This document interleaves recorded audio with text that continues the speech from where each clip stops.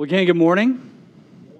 It's great to see everybody, and I want to welcome you, and especially if you're viewing online, thank you so much for joining us and worshiping with us today. I'm excited today to be preaching for the first time sorry.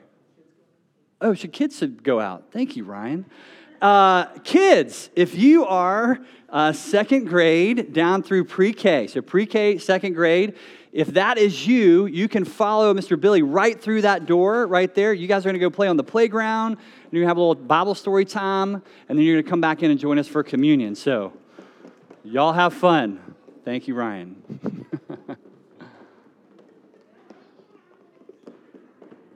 Awesome. So I was just saying, I haven't preached in a month, so I'm a little rusty, obviously, at doing this. I just want to say in that month, it's been a gift to kind of have a little more space and just time with the Lord to pray and seek Him and hear from Him. But it's also been such a gift to hear from so many gifted teachers and preachers in our church family as we looked at these essential practices. So just really encouraged by that. Encourage you to continue to press into those 4 practices of being with Jesus, reading the Bible, prayer, and worship. Today we're going to start a new series, and we are calling it Life Made New, a study in Ephesians. And I just wanted to start this morning by talking about why we're doing Ephesians. Like, why do we want to we're really going to try to spend the next 3 to 4 months working through this incredible book of the Bible. But why? Why Ephesians?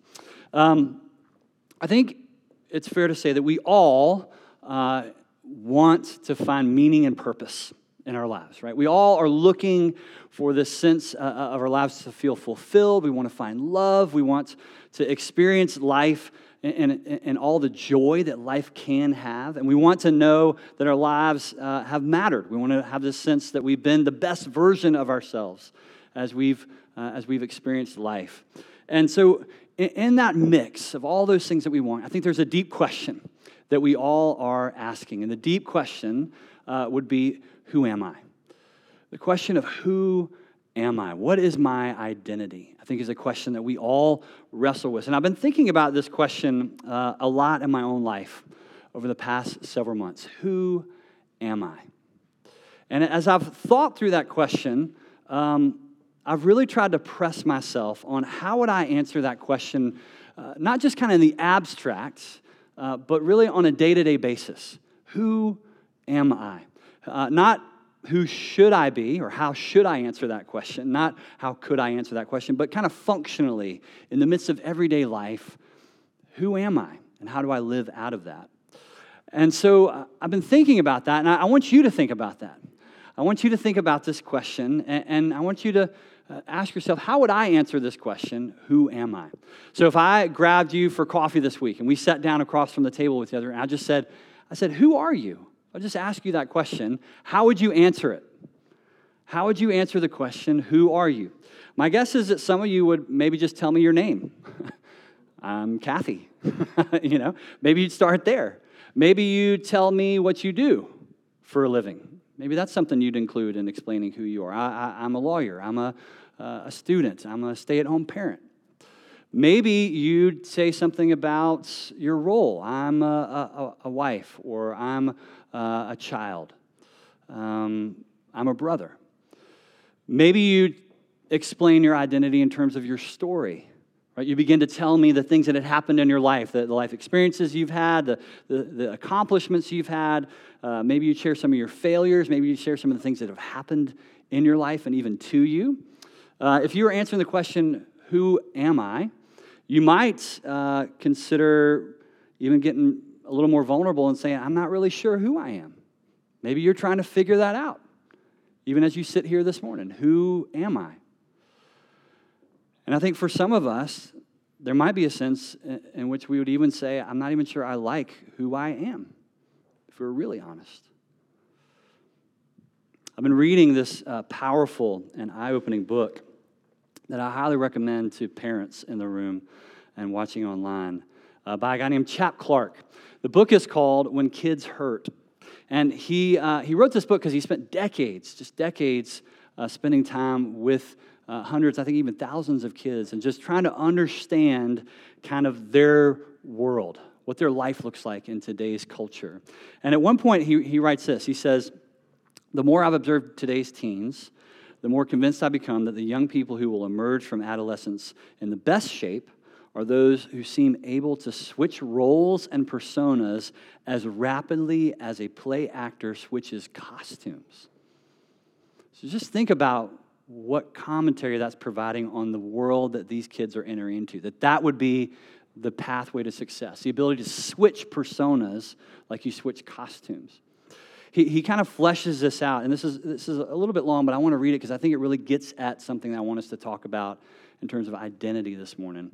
This is what he writes in the book. He says, "I listened as one sophomore girl who described herself as active in church, convinced me that she loved her parents more than anyone else and that she would never do anything to hurt them. Yet almost immediately afterward, within earshot of me, she engaged in a profanity-laced conversation with a friend about a sexual relationship she was having with a boy she had just met. Later, when I reconnected with her, I asked her, 'How do you think your parents would feel if they heard you having that conversation?' She simply smiled and said, 'Well, what they don't know won't hurt them.' She added, 'If they asked me about it, I wouldn't lie exactly, but I know they would be mad at me, so I would make sure that they didn't find out the truth.'" He goes on later to say, "What's being described here is a skill that most adolescents have developed to survive in today's world. It is the proliferation," he says, "of identities. The proliferation of identities that vary as a function of social context. They have learned, in other words, to construct multiple selves in different roles and in different relationships." So his point, right, is not just that this sophomore girl was lying to her parents. His point is that this is a survival technique for this teenager. And it's not just used by teens. That's the other point I want to make here. I don't think this is just a phenomenon limited to teenagers. The world can be a hard place. And I think to varying degrees, in order to survive in the world, many of us have taken up some kind of similar approach to this. We have kind of taken up multiple identities depending on our social context. And again, I would say to varying degrees, but maybe think about this. Who are you at home versus who are you at the office? Who are you at church versus who are you on a Friday night? Who are you when you're by yourself versus when you're with friends or your family? I think there's a very real sense in which we don't just carry on kind of double lives sometimes, but these kind of multiple versions or multiple lives. And I think for some of us, we've been doing it so long, it's hard to kind of untangle at times who we really are at our core, at the heart of who we are from all these various kind of versions of ourselves. And I'll just say, as a pastor, being a pastor for about 10 years now, I would say I've met many adults whose lives look great on the outside, but they're struggling in this life because they're playing all these roles in their life. And either out of fear or shame or wounds from their past, they've learned to hide who they are or who they think they are from the world. And often, they've let other people and other things in their life define who they are for them. And so the painful truth is that this brutal world has a way of revealing, I think, just how fragile this thing called identity really is for all of us. We can get confused. We can kind of get turned around on who we are in this life. And so this question, I think, is hugely important. Who am I? Who am I? And can I really know?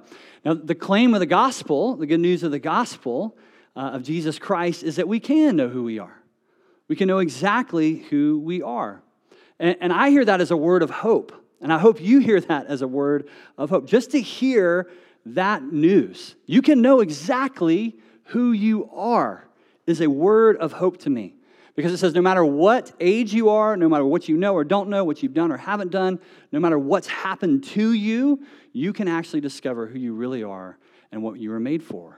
There's hope in the gospel when it comes to our identity, who we are. And so many of us and so many around us right now in our culture need that hope. They need the hope of knowing who they really are in Christ. They don't have to keep hiding or pretending. They can know who they are. And so that's the audacious claim that lies at the heart of Ephesians. And that's why we're going to look at Ephesians together, so that we can know who we are in Christ and we can share the good news with others of who they are in Christ. And so I want to encourage you to get your Bible out or a Bible app and open it to Ephesians 1. We're going to look at Ephesians chapter 1, just those first couple of verses that Jason just read. And as you're turning there, I want to give just some quick background, kind of give these as kind of bullet points. I think it's really important for us to understand the context of this letter as we kind of get into it. Like we said, we're going to be spending months in this letter. Let's kind of get at least some, kind of do some due diligence here about this letter. So here's a couple of things about this letter. This is an ancient letter. It was written in the first century by an early follower of Jesus named Paul. That's what it says right there at the beginning. This is from Paul, the apostle. And he is writing to a group of Christians living in a huge, diverse, cosmopolitan city called Ephesus. And that way, it's similar to Houston. Huge, diverse, cosmopolitan, people from all over the world, all right? So there's a little connection point, I think, that's helpful there. Ephesus is a very spiritual city. Again, I think this is another kind of touch point that's helpful for us. I hear this a lot. I don't know if you guys hear this. I'm not into religion, but I'm spiritual. There's a lot of that kind of in our culture. And Ephesus was a spiritual culture. At least 50 different gods and goddesses, each with their own temples and shrines, were worshipped by its citizens. There was a lot of trade. It was a seaport, so people would come from all over the empire, cross paths. They would worship there. They would sacrifice to the gods. People celebrated this kind of religious plurality together, but they really were, the main focus of their worship was around the goddess Artemis. And this is important to know. The goddess Artemis was worshipped kind of above all this other pantheon of gods that existed in Ephesus. Artemis was worshipped as a fertility goddess, and she was worshipped for her protection. So protection and fertility. Again, just hold those things in your mind as we work our way through this letter. It'll help you understand what Paul's trying to communicate to these followers of Jesus. But fertility and protection. Her temple was huge. It was one of the 7 wonders of the ancient world. Only the foundations remain today, but we can deduce that it was at least 3 times the size of the Parthenon in Athens. So just to give you a kind of a visual sense of how huge this thing is. It was renowned. It was reported to be incredibly beautiful. And so this temple lied at the cultural and economic and spiritual heart of the city. It's important to realize it's a major source of income in the city. You can kind of get your head around that, right? People are coming from all over the world. They're spending their money in Ephesus. Not only that, there's idols being sold to people who come to worship at this temple. There's sacrifices being sold to people. So generated lots of money. In fact, you can see this in Acts chapter 19 when the Apostle Paul is threatened. His life is threatened because he's challenging the worship of Artemis by inviting people to worship Jesus instead. And that upsets kind of the business of the temple. And so you can see that if you want to go read that in Acts chapter 19. And so there was this religious intensity, right, around Ephesus. And it made the people there kind of hypersensitive, you could say, to the religious world. And this expressed itself in a lot of ways. One of the things that would happen is that people practiced a lot of kind of magical rituals. They would carry these religious tokens and trinkets around. They would say these special kind of incantations and prayers for the gods to protect them and provide blessing. But they also meant they lived in this kind of constant state of worry and fear, right? Worry about the evil spirits they needed protection from, and if they'd done enough to appease the gods. And so when the Apostle Paul comes to Ephesus, that's the city he enters into. This is the culture that he's coming to. And when he comes, he brings a message of hope for these people living in this culture. He lived and worked among the Ephesians for about 3 years. He shared, through the power of the Holy Spirit, the good news of Jesus Christ. And God used him to break through this darkness and the spiritual confusion, and people came to faith in Jesus. It was amazing. And so he was there for 3 years, and then he left. And the letter that you have in front of you, that we just read the opening to, this letter was written to the Ephesians about 6 years after he left. So he was there for 3 years. He leaves, and then he writes a letter to this community 6 years later. And he's writing from prison. So keep that in mind, too. As he's writing about the beauty and the power and the hope and the joy to these Ephesians, he's writing from literally a Roman prison. And so he's writing to them, and he's encouraging them to trust in the truth and the power of the gospel and its promise of this new and beautiful and fulfilling life with God. So that's kind of the context for the letter. And what I want to highlight here as we kind of get into the letter is that central to Paul's message in this letter is this matter of identity. Central to Paul's message is the matter of identity. And you can see that in verses 1 and 2, right off the bat. It's so important for him. He outlines its significance. He highlights its significance in the first 2 lines of his letter. So let's look at what he says about identity here. First, he writes, Paul, an apostle of Christ Jesus, by the will of God, to the saints who are in Ephesus and are faithful in Christ Jesus, grace to you and peace from God our Father and the Lord Jesus Christ. Now notice that Paul first clearly states his own identity, right? He says, this is who I am. And who is he? He's an apostle in Christ Jesus by the will of God. An apostle of Christ Jesus by the will of God. Now, what stands out to me about that is Paul's absolute confidence. Right? He said right off the bat, I am an apostle in Christ Jesus by the will of God. Confidence, and yet there's this humility, right? Because it's by the will of God that he's affirming this identity. So confident that he's an apostle. What's an apostle? An apostle comes from the Greek apostolos, which means, does anybody know? It's our namesake. Sent ones, right? We're the apostles. Y'all say this with me. We are the sent ones, the apostles, right? That's who we are. Apostles Houston, we're the sent ones. Apostles are sent into the world by Christ to tell people about Christ. That's pretty much the bottom line. So that's how Paul sees his identity, one of the ways he sees his identity. But notice that he's an apostle by the will of God. By the will of God, this humility. He is only who he is because of who God says he is, in other words. He is only who he is because of who God has said that he is. Kent Hughes wrote a great commentary that I pulled this from. This is I think it's a beautiful quote kind of summarizing what Paul is saying here. He says, Paul's opening words celebrate a self that has been liberated from the crushing bondage of ego. Man, make that your prayer this week. God, would you deliver me from the crushing bond of my ego?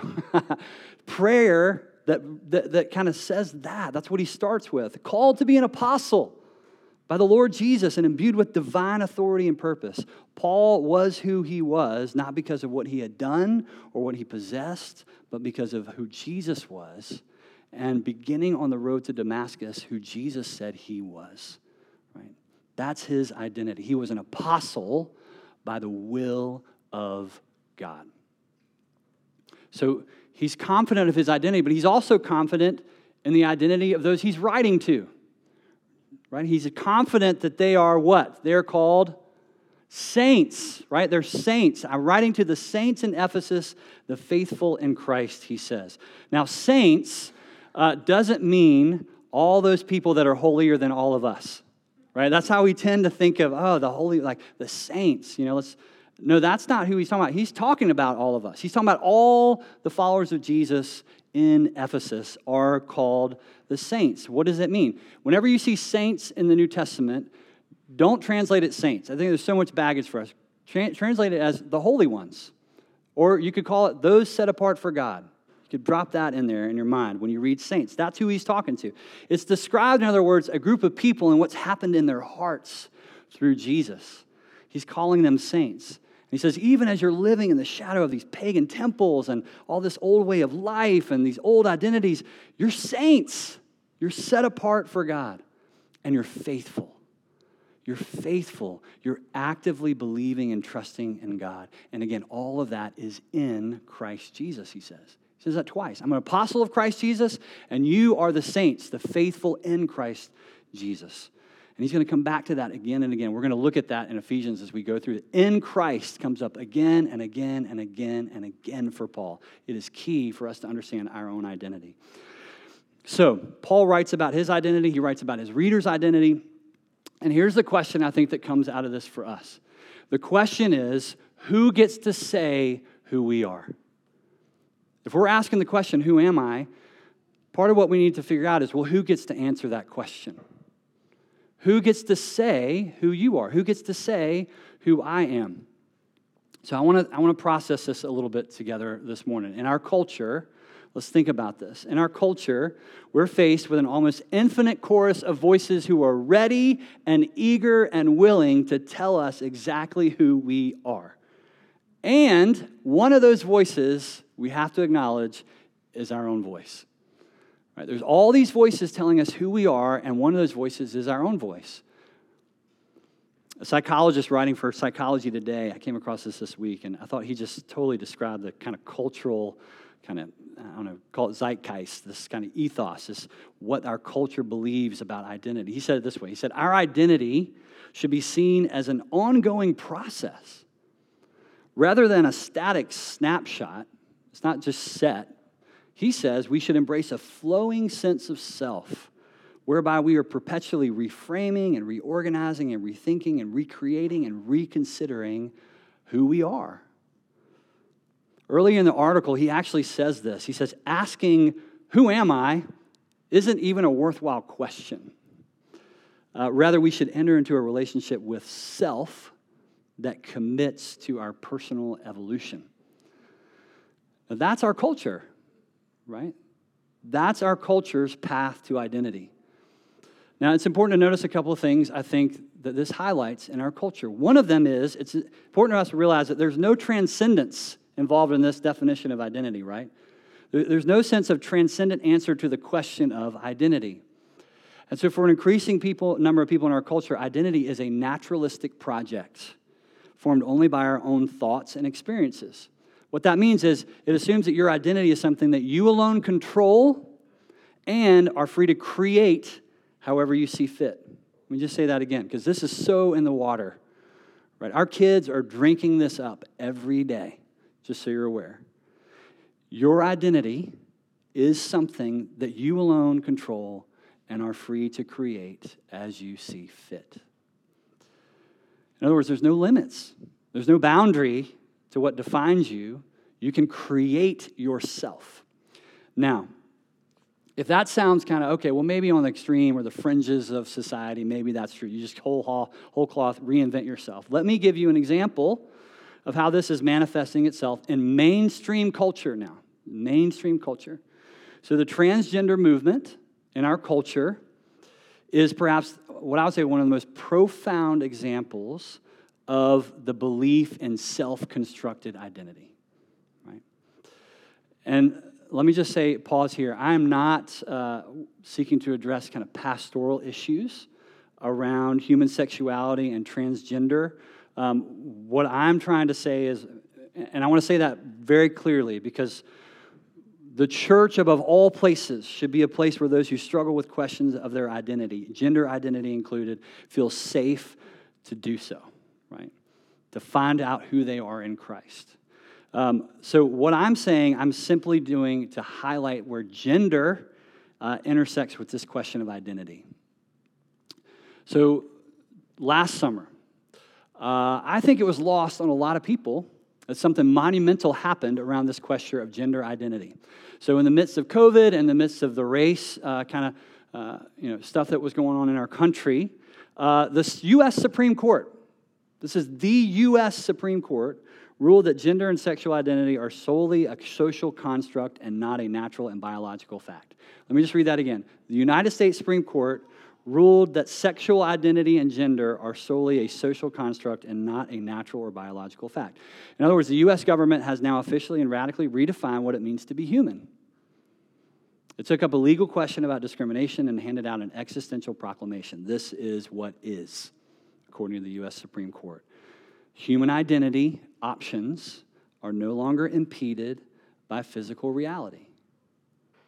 Human identity options are no longer impeded by physical reality. the cultural belief that identity is something that I alone control. Again, that I am free to create as I see fit, has been enshrined in law. Now, the question is, how does that happen? How did this happen? How did this develop? I would say there's two things that we have to realize that are going on here. One is, this is certainly a spiritual attack.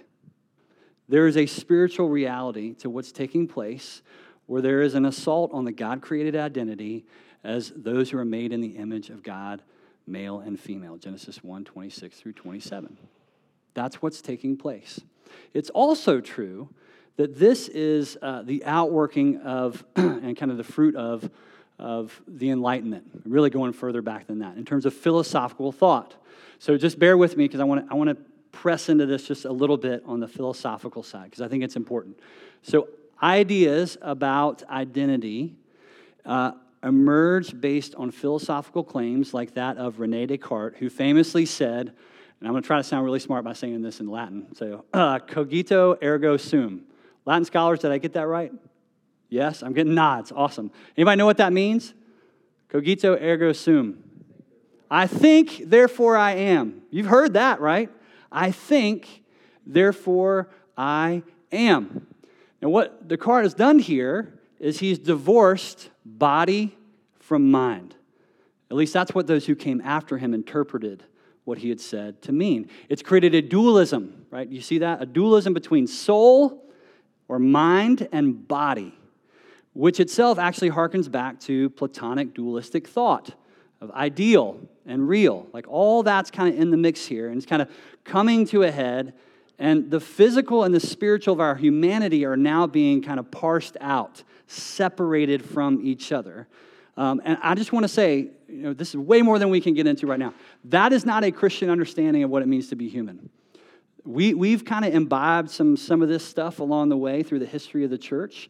You don't have to look anywhere else than the resurrection of Jesus Christ to know that there is no split between body and spirit or heart and mind. You are one. They are fully integrated. The resurrection testifies to that. Jesus rode not as just a spirit, but in a body. And we are told that we will have resurrected bodies with Christ. So, let me just say, too, I would recommend a book by Sharon Dirks, Dirckx, called Am I Just My Brain? Amazing book, kind of talking about all of this kind of philosophical stuff. So, who we are is our soul, and it frees us from our physical reality to be whoever we want to be. That's where we've landed because of all that stuff. And it sounds good, right? Like, I just want to acknowledge, it sounds good. Like, I'm free to be whoever I want to be. We say that to our kids. I hear that said to kids all the time. Be whoever you want to be, right? And I get some of that is encouraging, but some of that is rooted in this stuff. We just need to be careful because it actually leads not to freedom. It sounds like freedom, but it doesn't lead to freedom. It actually leads to an endless quest for our identity. We end up being ships eternally at sea with no real destination when it comes to identity. With so many options and so many voices telling us who we are, no wonder in this kind of soup there's so much insecurity, confusion, anxiety, and depression about identity in our society today.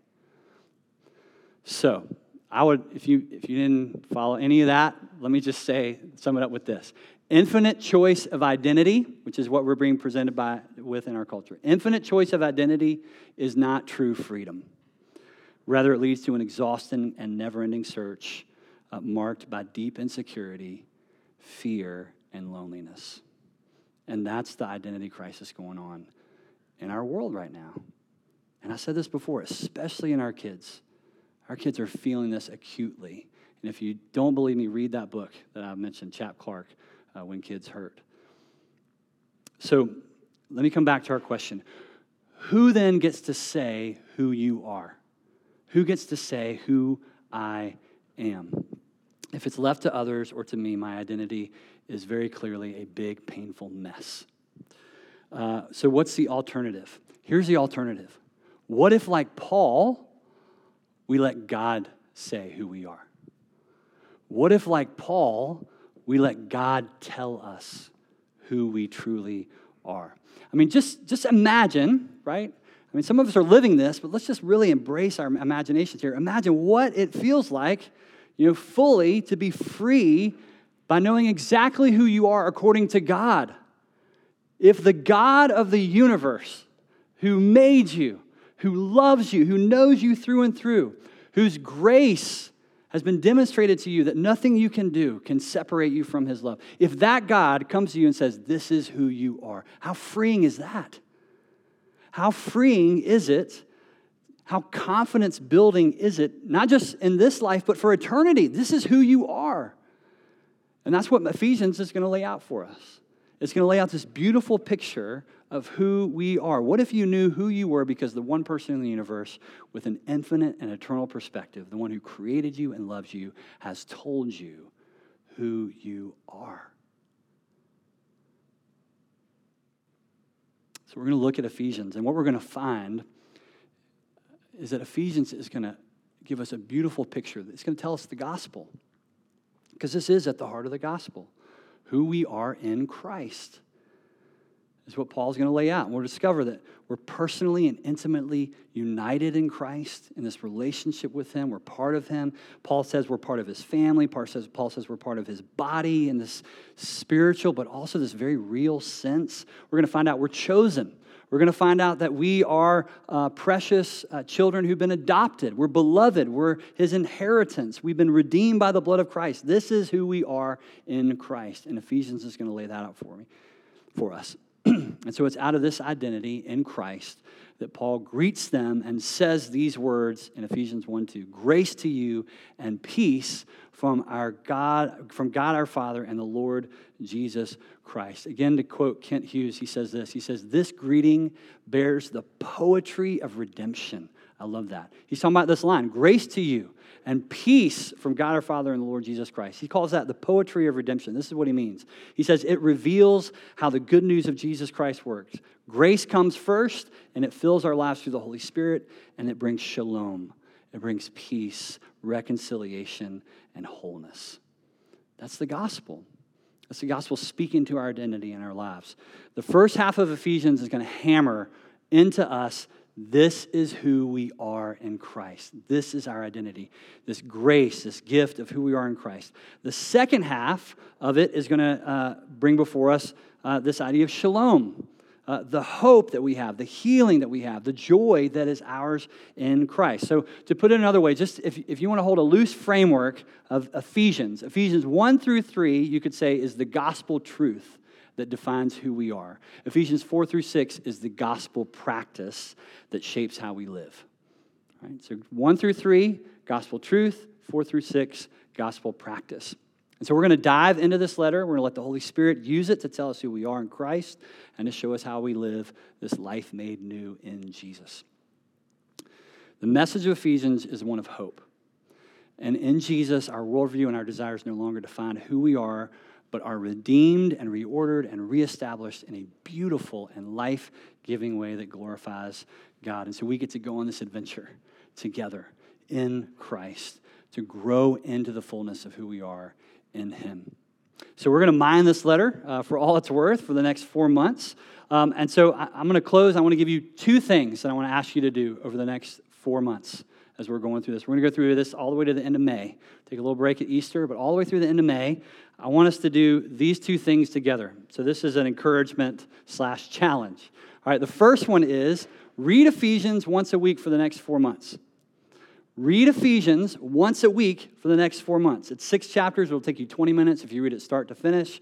If you want to listen to it on a walk, listen to it in the car. Just find a way to get Ephesians into your week, every week. And here's what I'll promise. If you'll do this, I will promise you a few things are going to happen. One, you'll understand the gospel in a way you've never understood it before, because that's what Paul does. He lays out the beauty and the power of the gospel in Ephesians. And so you'll know and understand the gospel in new ways. 2, the Spirit will work through this letter in powerful ways to bring healing, wholeness, and hope in your own life. Do you want that? I want that. Get into the Word. Get into Ephesians and let the Holy Spirit use it to bring those things. Third thing, you'll talk about the gospel with your spouse, kids, friends more than you ever have before. If you read it every week, it'll get in your thoughts. It'll just start bubbling out of you. You'll start talking about it with everybody else. 4 months, once a week. That's the challenge. Second thing I would say is honestly wrestle with this question, who am I? Honestly wrestle with it. And this is what I mean. For some of us, that's an easy question because where we are in life right now. We're kind of maybe already asking questions of identity. But you may be thinking this morning, well, I know who I am in Christ. I totally am on board with what you're saying and what Paul's got going on here, but I know who I am in Jesus. So here's what's interesting to me. Paul wrote this letter laying out the gospel and how to live it to who? Christians, right? To those in Christ, the faithful, right, in Christ. So he wrote it to Christians, not people who didn't know the gospel. I mean, praise God, those people get it too. But he wrote it not to those who haven't heard the gospel or don't know how to follow Jesus, but people already knew. Now, why did he do that? Why did he wait, 6 years later and he wrote the whole thing? He's already told them all that. Same reason, they need it the same reason we do. We are prone to forget the gospel. We are prone to returning to our old ways and our old identities. And so if you know who you are in Christ, what I would say to you is praise God that you know who you are in Christ. I would also say the moment we think we don't need to be reminded of who we are in Christ is precisely the moment we need to hear the gospel again. So, pray about this question. Wrestle with this question. Who am I? And let the gospel help you know the answer. All right, so honestly wrestle with the question, and again, read it once a week for the next 4 months. Sound good? Okay, let me pray for us. Lord, this morning, we thank you for the gift of your word. Lord, we thank you that thousands of years ago, your faithful servant Paul went to this city and proclaimed the gospel, and that people's lives were changed by it, and they came to know who they were in Christ. And Lord, we pray that you would do again what you've done before, that through the proclamation of the gospel, people would come to know who they are in Christ. We would come to know who we are in Christ.